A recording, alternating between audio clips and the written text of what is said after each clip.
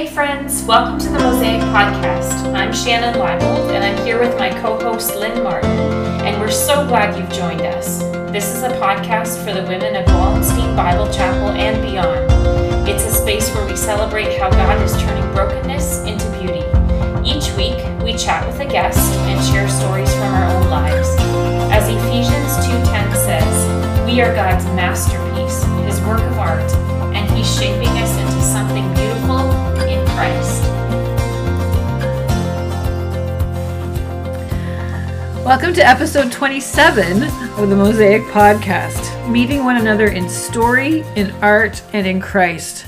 I'm your co-host, Lynn Martin. And I'm Shannon Leibold. And we're so humbled and excited to be with you again today.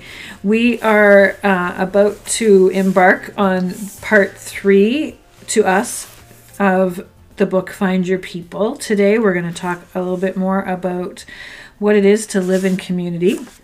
We have a special guest with us, Liz Gingrich, and you're going to love that conversation that we have with her. And of course, as always, we have our art piece and our teaching that we hope you'll also be blessed and challenged by. As we just kick off today, we want to just take a minute and tell you what we're thinking about for the summer, because we're coming in to these beautiful warm days, and we were praying a lot and thinking about what we want to do for our book, and we think we've come up with a conclusion. We have decided we are going to read together the book called Fix Your Eyes by Amy Gannett, and it is a study or a discussion on how our study of God shapes our worship of Him. I'm just going to read the part of the back of it to you so that you get an idea of what it has to say. So she says here in the back, we live in a polarized time. Christians are quick to conceive of themselves either as theologically minded or worship minded, either thinking Christians or feeling Christians. The results are damaging. Theology without worship is muted, stifled, and cold, and worship without theology is ungrounded, unrooted, and uninformed. This is not the way it was meant to be. I love that. I love her basic premise that theology leads to worship. And that ought to be true in our lives. It ought to be true. And I think that even the word theology can put people on edge and make them feel like, well, that's just for the scholars and the the deep thinkers, and that is just not the case. The Bible was written for all of us, and it's meant for all of us to read. Yes, and theology at its core is just thoughts about God. Yeah. And we all have thoughts about God. Exactly. So we are going to read through this book, and what we thought, we're in May here, and our plan is to take June, July, and August. So it'll be 6 episodes. We're gonna slowly read through this book, a little slower than we've read other books, because we want, first of all, to acknowledge that if you are reading along, that sometimes it's hard to keep up, and it's summertime and we know that it's hard. And also because we really want to just dwell on some of the thoughts that are going to come from this book. So we're excited about that. We're excited to go a little deeper with you there. Mm-hmm. So if you're interested in reading along, you can get yourself a copy of that. But for today, we are continuing on in Find Your People by Jenny Allen. So we talked about last time, Shannon, there are 5 different ideas that Jenny presents to us as what she calls the path to connection. And the first 2 we talked about last time, that idea of closeness, actual literal closeness, and then also being safe, that idea of transparency and being open and transparent with each other. Today, we're going to look at the last 3. And the first one is called, she calls it protected in chapter 7, but also it's that goal of accountability. So going even deeper. So it's one thing to be transparent, but it's another thing to actually call yourself out and be accountable to other people. So is there anything in this particular chapter, Shannon, that stood out to you? Yeah, she says at its core, accountability calls us to who we were meant to be through truth mixed with grace. And I just love that idea of, as iron sharpens iron, we are to call one another up to the person that we were created to be, using truth, using grace. But it's a beautiful expression of community. It is so good. She actually goes so far as to say that when we are left alone and unbothered, we become the worst version of ourselves. Wow, that's convicting. And it's true. And we tend to hate words like submission, accountability, correction. But we all need that desperately. So she really, really calls us to that. And she acknowledges right off the bat, too, that the barrier to this is our own pride. So it takes knocking down that pride that just really always wants to keep us, and idea of living accountably. She says to choose friends who have the potential to make you better, and then allow them to do just that. Right. So it means that they are going to speak into some of those areas of our life that need some softening. She uses or calls on the phrase from Proverbs, as iron sharpens iron, so one person sharpens another. And it's true. I have joked about this a fair bit. Living in my own family community with 4 kids and a husband, and all of whom are loving and wonderful, but they have rubbed off my rough edges long ago. I would be a very different person if not for them. I am humbled. I am very aware that I make a lot of mistakes, and they illustrate those to me regularly. They know how to point them out. Family has a way of doing that. Family has a way of doing that. And so it's expanding that to beyond your walls, right? And again, thinking about that idea of not having walls at all. Giving permission to people to tell the truth to you. And that's raw. That's hard. It is. And not everyone will have permission to speak into your life. That's like a good this. point. Yes. As you're considering this idea of accountability, you need to ask yourself, who in your life has wisdom to speak into it? Because not everybody will have this place in your life. So you want to think about that, and then you want to give that person permission to tell you the truth. And she provides some questions to ask that are frankly quite scary. But she says you can give permission for that person to ask you, what area do you see in my life that I need to grow in?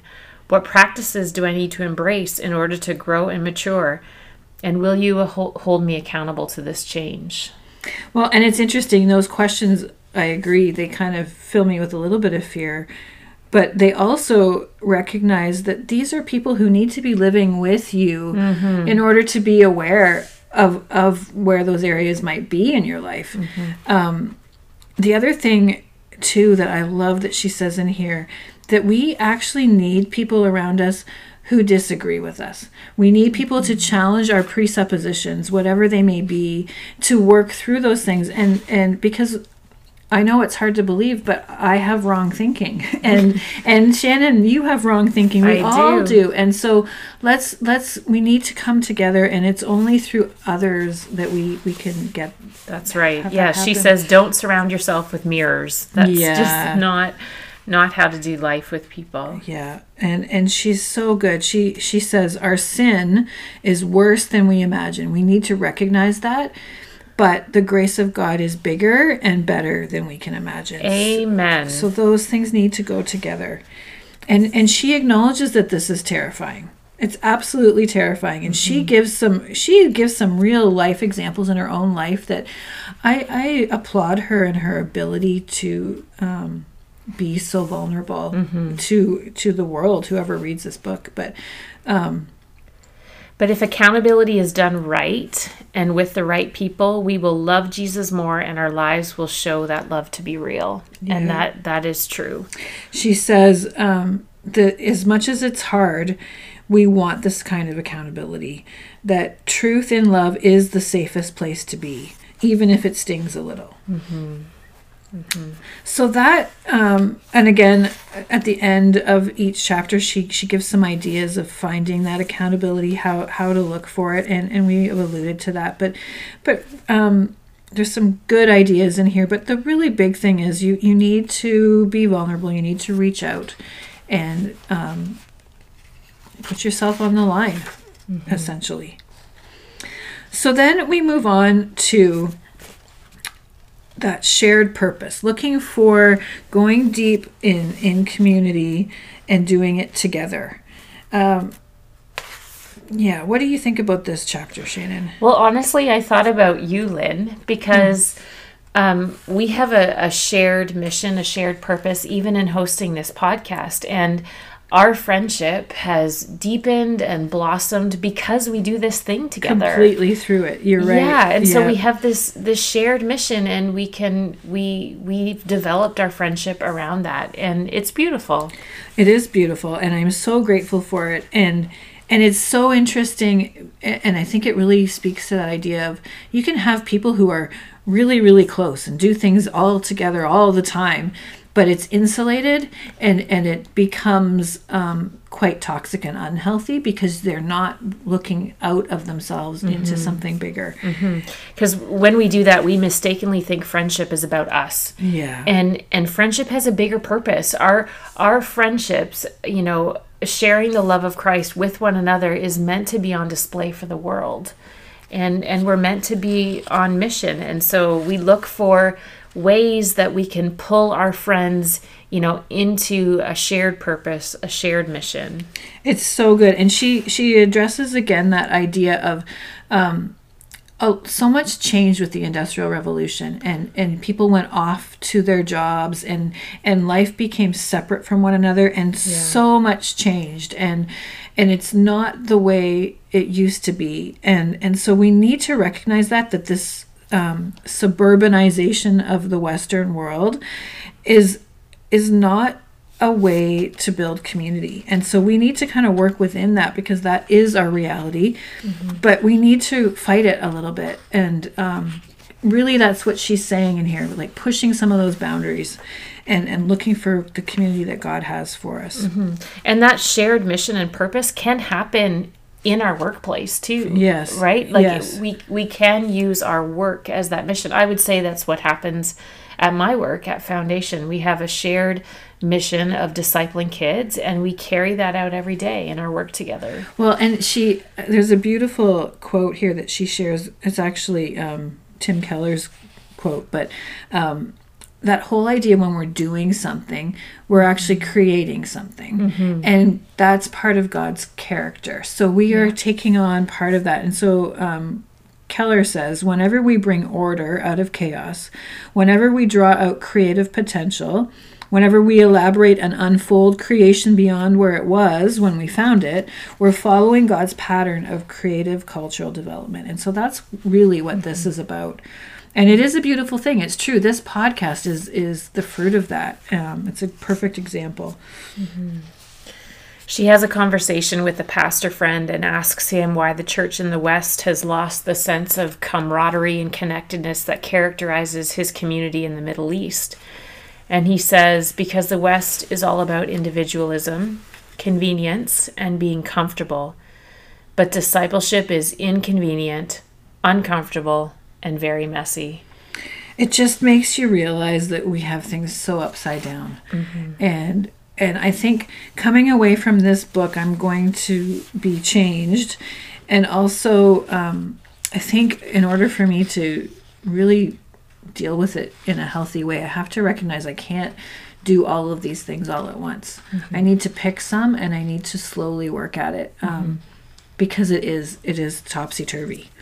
And pick the ideas that work with your life, right? As you're thinking about all these things, pick some things that work with your current schedule, your current life. Yeah. She says God built a longing inside each of us to be about something other than our own individual success. And that is completely upside down to what we are told by everyone around us in the world. And so to think that differently takes time. And so we need to give ourselves some grace in here. For sure. So again, she's got some really lovely ideas in here. And then we move on to the final step, the final piece of the pie, I guess you could say, and that's consistency or being committed. You can't do this just for a little while. Once you're in, you're in. This is about long-term commitment to and vulnerability to people. Mm-hmm. And that means there's going to be conflict, and it means that friendships are going to struggle, but that's healthy. Conflict is a part of those healthy relationships. Oh, I don't like that. I'm one of those, fight or flight. I'm the flight. I run away from conflict, but conflict is a barrier to consistency because it makes us just give up in friendship. Yeah. She says we never can have a truly intimate friendship free from conflict. If it's going to be intimate, it's going to have conflict. And I mean, look at those relationships in your lives that are you're closest with.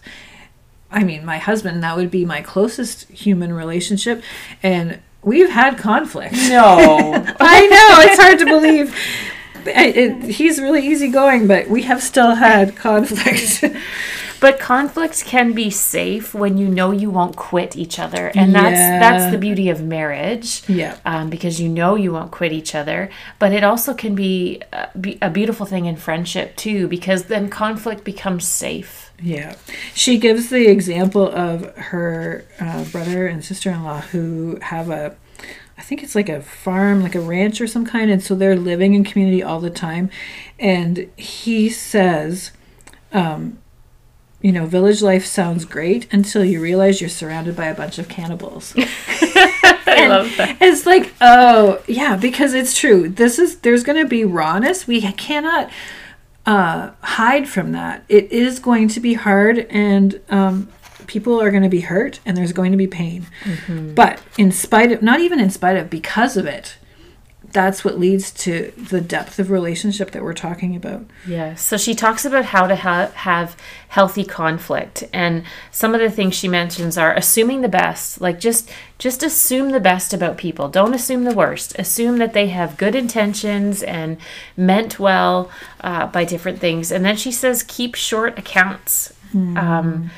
With people and tell people when something they've done or said has hurt you, and then be quick to apologize when someone comes to you with something hurtful, and then always aim to be a peacemaker in every situation. And they're really good, but they're hard in of themselves. It's hard to apologize, especially when we feel like we're the ones that are hurt. Yeah. And we don't want to acknowledge that maybe we did something as well. And those are and yet I say that to my family a lot. Like, if you would just actually say sorry, we could have moved on. Like that happens a lot in my household. And we're working through that. And so some really, really good thoughts here. And, as we hold this tension here, we talk about this, acknowledging that there are some relationships that are broken and hard, and they don't need to be, sometimes relationships do need to be walked away from, is what I'm trying to say. There are relationships that, we're talking about healthy relationships here. We're talking about relationships that are going to go deep and be really valuable for everyone. Yeah. And as she finishes this chapter on being committed and being consistent in friendship, she reminds us that it takes 200 hours together for an acquaintance to become a close friend. That is a lot of time clocked with a person. Yeah. And that's the definition of commitment, to just be there and do life together over days and weeks and months and years. One of my best friends, we've known each other since grade 7. Her name is Shanna, and I actually married into her family. And so now we're family as well, but we have done life together. Right. I don't have to explain to her about, an event in my past or a person I know. She just knows. She just knows. Yeah. And so that's the beauty of that kind of friendship that's lasted through the years. Well, and she says here, Jenny says that she's convinced that a key reason for our loneliness is that we give up too easily. And I acknowledge that, and there's that balance because life moves on and situations move on, and you can't hold on to every single relationship as tightly as maybe you would like to, but and there are hurts and there are all those things, but it doesn't mean that we can't have community. We need to build that. So we're gonna finish up this book next time. It is so challenging and so good, and I feel like I'm going to, I think I've said this already, but I feel like I'm going to be changed by this book, and I'm not comfortable with all of that change just yet, but it's a good thing. It's good.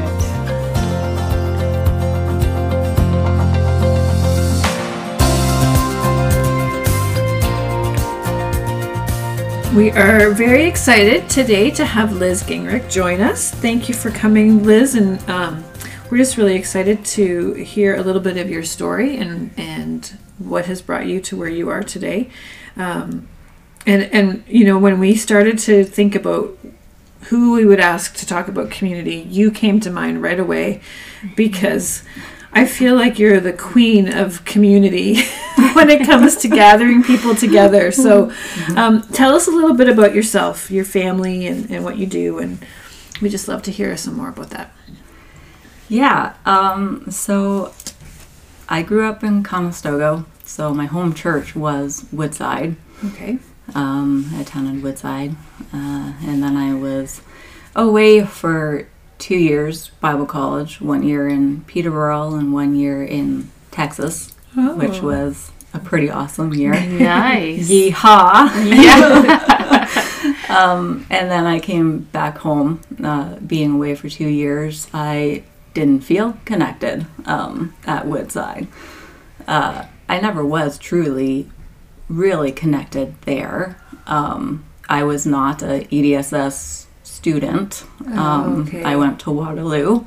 Okay. That makes a difference in a small town, doesn't it? It does. Yeah. If you're not from the high school that you should go to, then you're not really clicked. You're not in the my people group, Right.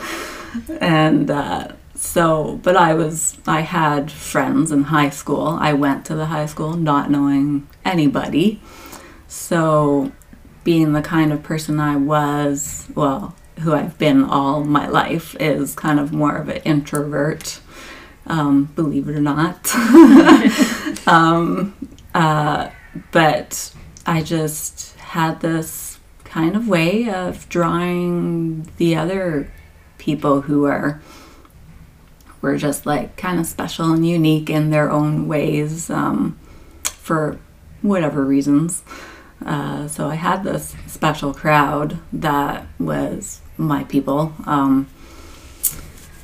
And being kind of one that I did get teased and whatnot through my years, so I just kind of have that more sensitivity to maybe others that look like they need somebody to come up to and just say a simple hello,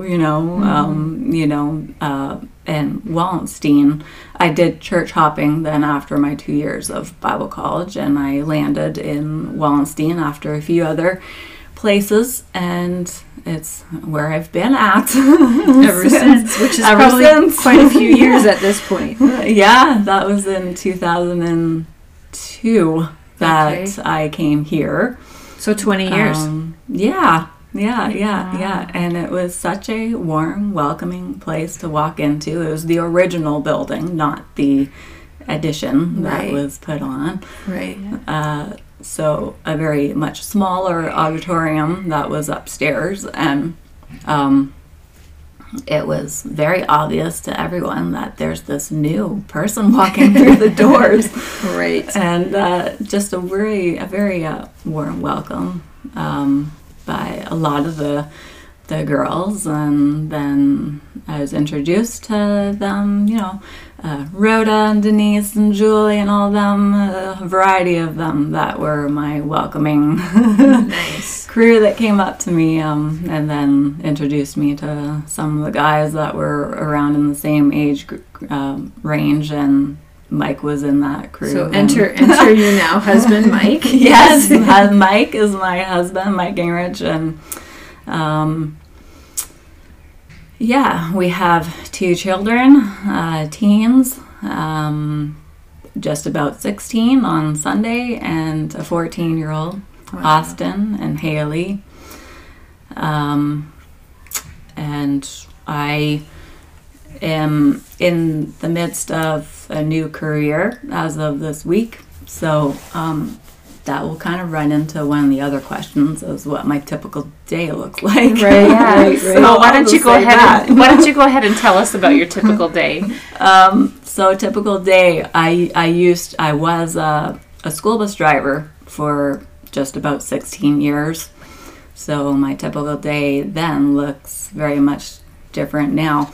But what I used to do every day was get up, do my bus run, come home, have my morning coffee, do a devotional, take the dog out for a walk, do whatever other kind of errands, cleaning, whatever, outside stuff, then go do my afternoon bus run, then come home and start dinner and help with the kids and do evening things and and now it's very different chill. Because now it's different. Now I work full time Monday to Friday, 7 to 4, and I'm at work the whole time. So very different. That's a big adjustment. Yeah. So some jobs have been put on to the kids, and when they get home, then they take the dog for a walk. That's perfect. Yeah. Well, that's great, Liz. As you know, and you've already alluded to, we're talking about community in this podcast episode, and we're reading a book called Find Your People by Jenny Allen. And she says in that book that we are the loneliest generation that has ever lived. What do you think about that statement? Well, I think technology has maybe something to do with it, because everybody's just so into their devices. I mean, devices can be a great way to communicate and shoot messages and be in contact with people that way, but I think everybody just tends to get so into their whatever they're doing on their devices. You're not having that actual in-person connection with people. You don't have it has an impact, doesn't it? It does, for sure. We agree. It feels like one of those double-edged swords almost, right? Like it's good and then it's not good, and then it's good and it's not good. Yeah. Because if you don't send those random text messages, I mean, I'm awful for that too. I should do it more often. Just shoot a message to a friend, just saying hi or something. How your day is going, how's it going, and whatever. But if you don't do that, then you're not really in connection with a person at all. Yeah. So Liz, I know you have a lot of friends, and I know you are a very good friend. I'm curious to know what kind of friend you would define yourself as. We have this sort of list, and maybe you even have a different idea in mind, but this list of the wise friend, the fun friend, the planner friend, the encouraging friend. Do you see yourself as one of those? And I guess really we're asking you, what do you bring to friendships? I'd like to think that I'm the encouraging friend, but like I said, I don't shoot that many text messages or anything to actually connect with friends on a regular basis. But I would have thought you would be a planner friend. You plan things, don't you? That's what everybody says. You don't see yourself that way? Well, I do like planning things. I definitely am a planner. I like to plan. I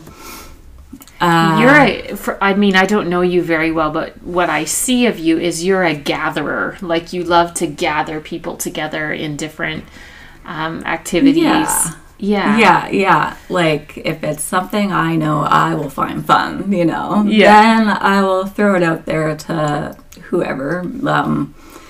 It might be something that we need to actually book, you know, like if it's a boat ride or right. just something.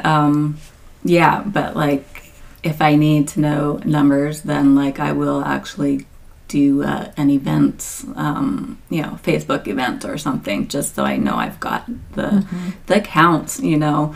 Other times it's just random public places like, hey, we're going to go to the toboggan hill, you know. Yeah, and spontaneous things too. Some spontaneous things, and other things are definitely planned, and yeah, that's really great. It's really, really good. So you're a mom to teenagers and you're working full time. Is friendship in this season of your life, is it harder than you thought it would be or easier than you thought it would be?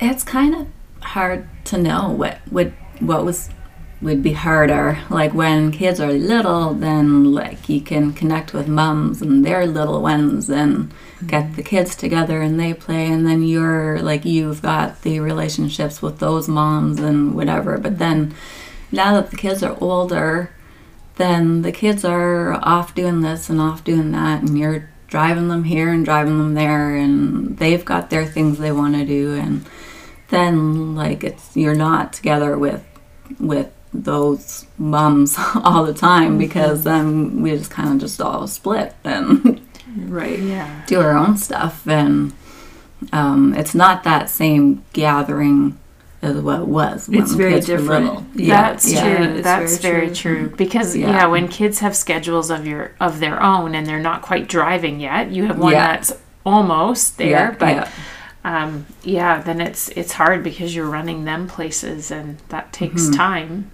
Yeah.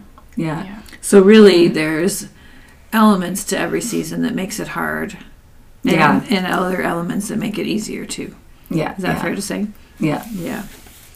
So some things that you do to prioritize community, like you talked about planning things and those friendships. Like I feel like that question just sort of describes you. Because I feel like, I just admire your ability to bring people together. And I get the feeling it almost comes so naturally to you that you don't even think about it. But it is can I just tell you, it is a gift, because it is something that a lot of us struggle with quite a bit. So, well done. Thanks. But there was a question in there. So what are some things that you do to prioritize community? I do try to get together with some people here and there. It might not always be the same people, and I might actually kind of go out on a limb and ask somebody new to get together with and whatever, and it might be a little uncomfortable because you don't have that closeness friendship with them quite yet, but it's fun to get to know some new people and see where friendships go. And so it's so good. That is so great. Yeah, even if it's something simple like just asking do you want to go for a walk, like just something like. What is your best advice for how people can find their people and develop deep, authentic relationships? So I just went through a In the Bible app on your phone. It has plans that you can read, and there's all categories. And I went under the women category. And it's a plan called Finding Your Sisterhood, which was the most perfect one to read leading up to knowing that I'm going to come do this. Yes, because it all ties in so perfectly.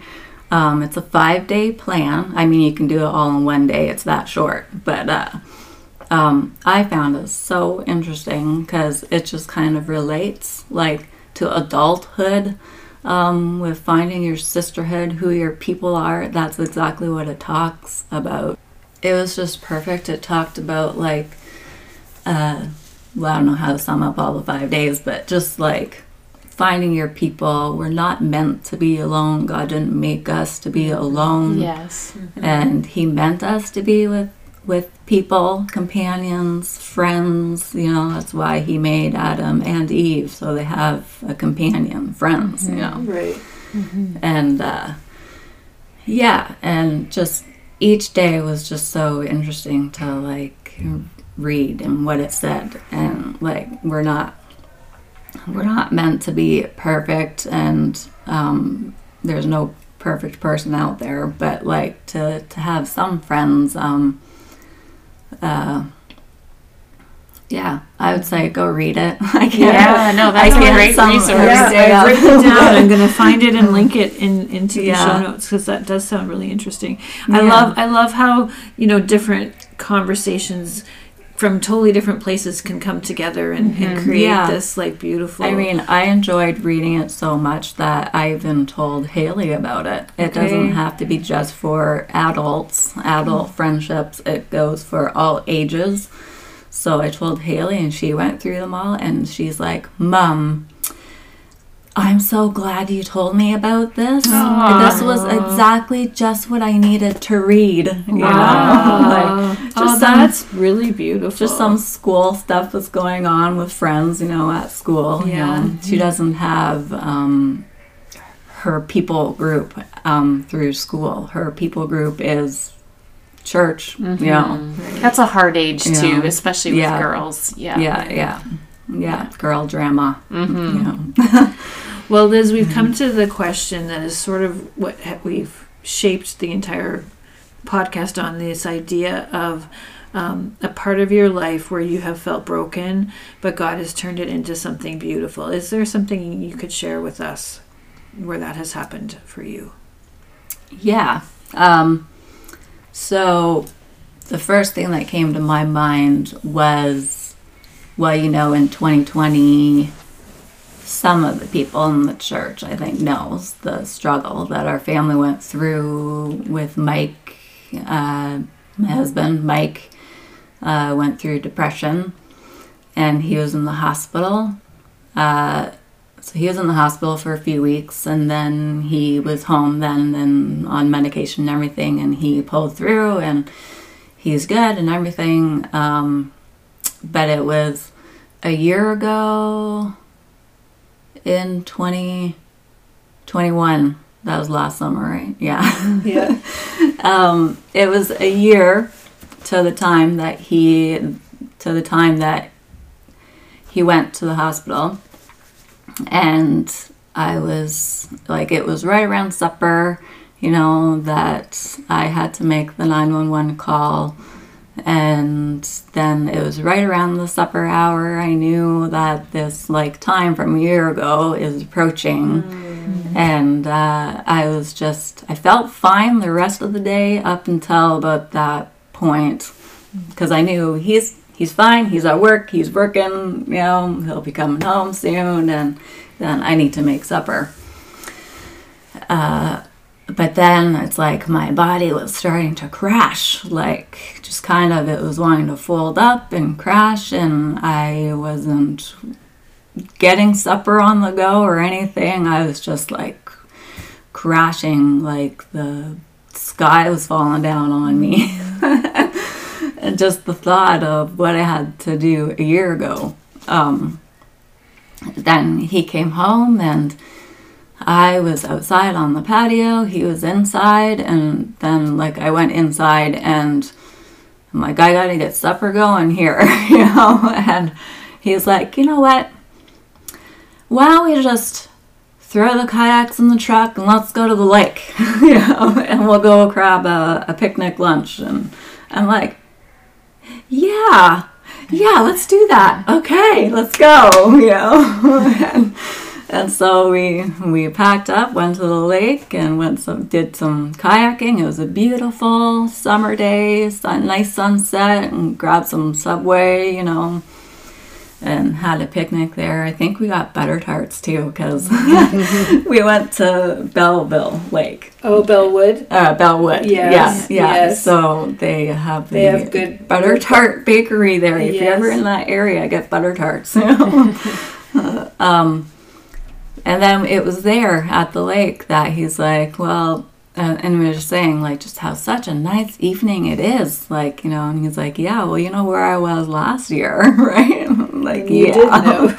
Yeah.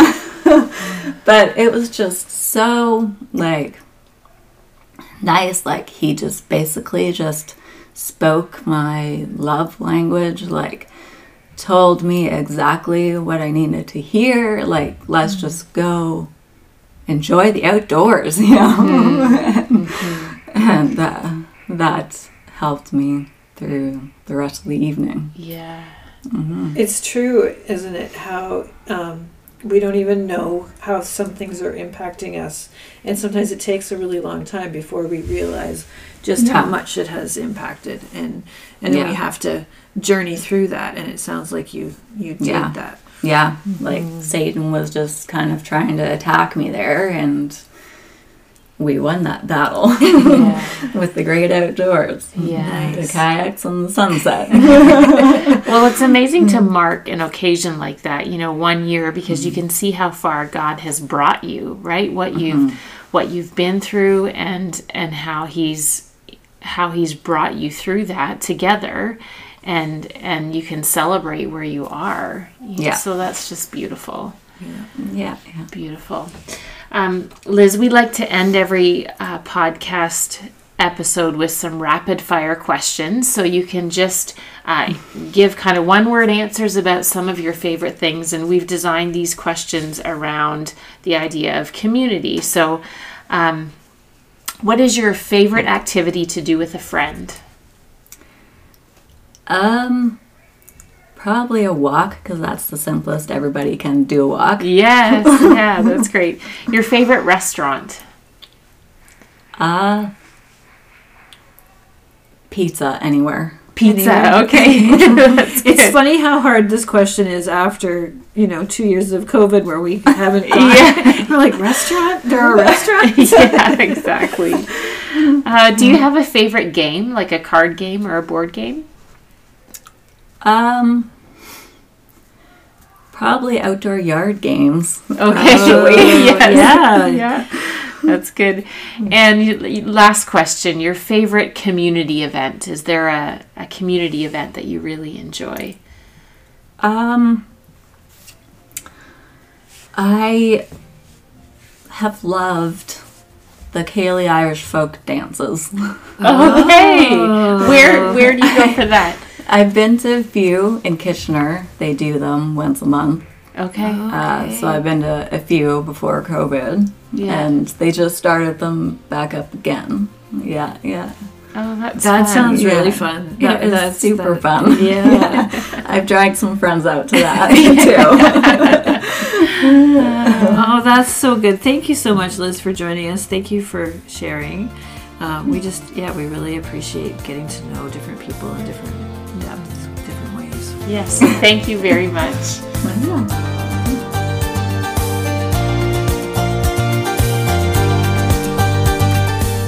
So today, instead of a specific art piece, I'm really excited to share with you something that probably many of you have seen, even if you don't know what it is. This is an art form, a Japanese art form that is called kintsugi. And I will put a link up in the show notes for you.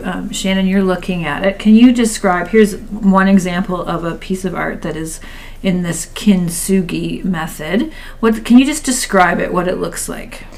So it looks like the ceramic bowl has been shattered and then put back together again using metal, I guess, is to fuse it together. So you can see the parts. It's not like they're obvious. They're the cracks are obvious. Right. So in Japan and elsewhere too, but this is a very, very age-old practice of fixing and mending pieces of stoneware that have been broken. And the word kintsugi literally means golden repair. So in true kintsugi, it's actually gold that is in between the cracks that they've used to put it back together.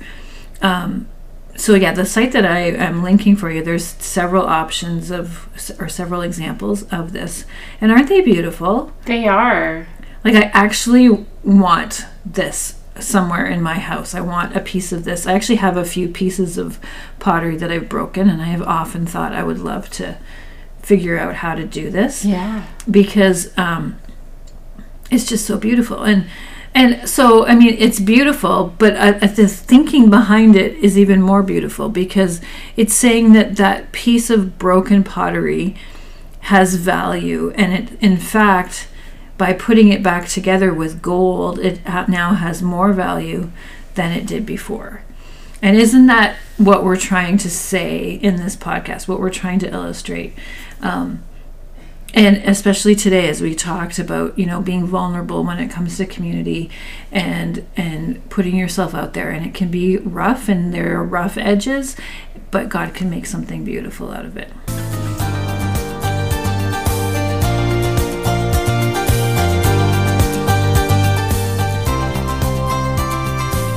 Today, for our teaching segment, we're going to talk about community in the body of Christ, in the church, what it looks like, how it should function. And the Bible speaks a lot to this. The Apostle Paul talks about believers being the body of Christ and being a community of believers. In Romans 12, verses 4 and 5, it says, "For as in one body we have many members, and the members do not all have the same function. So we, though many, are one body in Christ, and individually members one of another." So here he's talking about how each believer has been given a specific spiritual gift or gifts, and God has arranged these gifts in the local church to edify the church and to build it up. He goes on to say in Romans 12, "Having gifts that differ according to the grace given to us, let us use them. If prophecy, in proportion to our faith. If service, in our serving. The one who teaches, in his teaching. The one who exhorts, in his exhortation.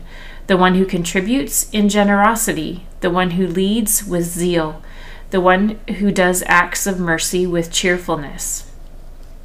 And there's a passage from 1 Corinthians 12 that teaches the same idea, and this is a longer passage that I'm going to read, but don't tune out, because this is so important in teaching us how the body of Christ, we're all different, but we all can come together and work together in a common shared mission. So 1 Corinthians 12, starting in verse 14, says, "For the body does not consist of one member, but of many. If the foot should say, 'Because I am not a hand, I do not belong to the body,' that would not make it any less a part of the body. And if the ear should say, 'Because I am not an eye, I do not belong to the body,' that would not make it any less a part of the body.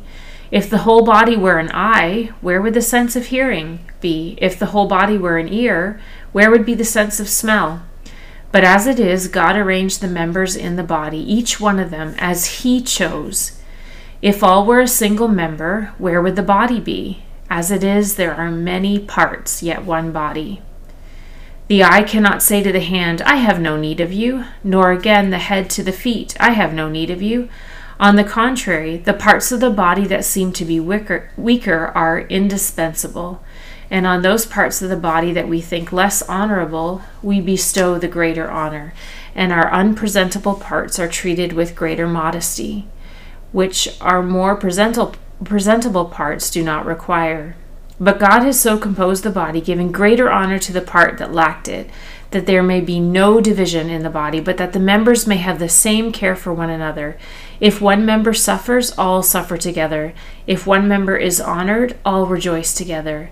Now you are the body of Christ, and individually members of it, and God has appointed in the church first apostles, second prophets, third teachers, then miracles, then gifts of healing, helping, administrating, and various kinds of tongues. Are all apostles? Are all prophets? Are all teachers? Do all work miracles? Do all possess gifts of healing? Do all speak in tongues? Do all interpret? But earnestly desire the higher gifts." And when he talks about that, he's speaking about love, which the next chapter, 1 Corinthians 13, talks in great detail about. So as you can see, we need each other in the body of Christ, just like you need every part of your physical body to be healthy and functioning. in order to be a fully functioning person, we need each part of the body to contribute, to use their gifts to serve in the way that they're gifted. So we are the church, and we are made to be dependent on one another. And that's a picture of true biblical community. And the text says if one part suffers, then we all suffer. You know, if someone in our church body is going through a difficult time, then, you know, we come alongside that person and we weep when they weep. And if one part rejoices, then we all rejoice. We celebrate with each other because we are part of the same body. And it's a beautiful, beautiful picture of community. On our next podcast episode, we are going to talk about the one another verses in Scripture. Thanks for sharing that, Shannon. It's so interesting. As you were reading that passage in 1 Corinthians 12, I totally went back in my mind to the very first time I read that passage. I remember, I couldn't tell you like exactly where I was or anything, but I remember my reaction and my emotions that came from that passage. It was so, I think I would have been in high school age, and I remember thinking, it was this tangible, the Bible makes sense. And this is like actually applying to me. And oh, I do have value here. And just because I'm not maybe a hand or whatever my purpose is, it doesn't mean it has to be the same as everyone else's. Yeah. So I appreciate that you read that. And I appreciate just this journey as we talk about community and how important we all are to one another. Mm-hmm. So thank you for sharing, and we want to thank Liz Gingrich as well for joining us today. We I only have one podcast left to finish this book on community, and I just really hope that it is really impacting others, just like it's been impacting me, and I think you as well, Shannon. Yes, for sure. So we're going to close in our prayer, and this is our prayer for all of us. And now to Him who is able to keep us from falling and lift us from the dark valley of despair to the bright mountain of hope, from the midnight of desperation to the daybreak of joy. To Him be power and authority forever and ever.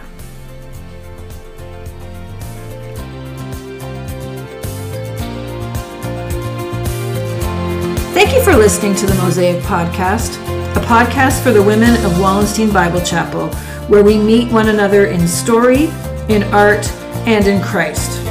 You can subscribe by going on Spotify, Apple Podcast, or Google Podcast so that you will be notified when the next show drops.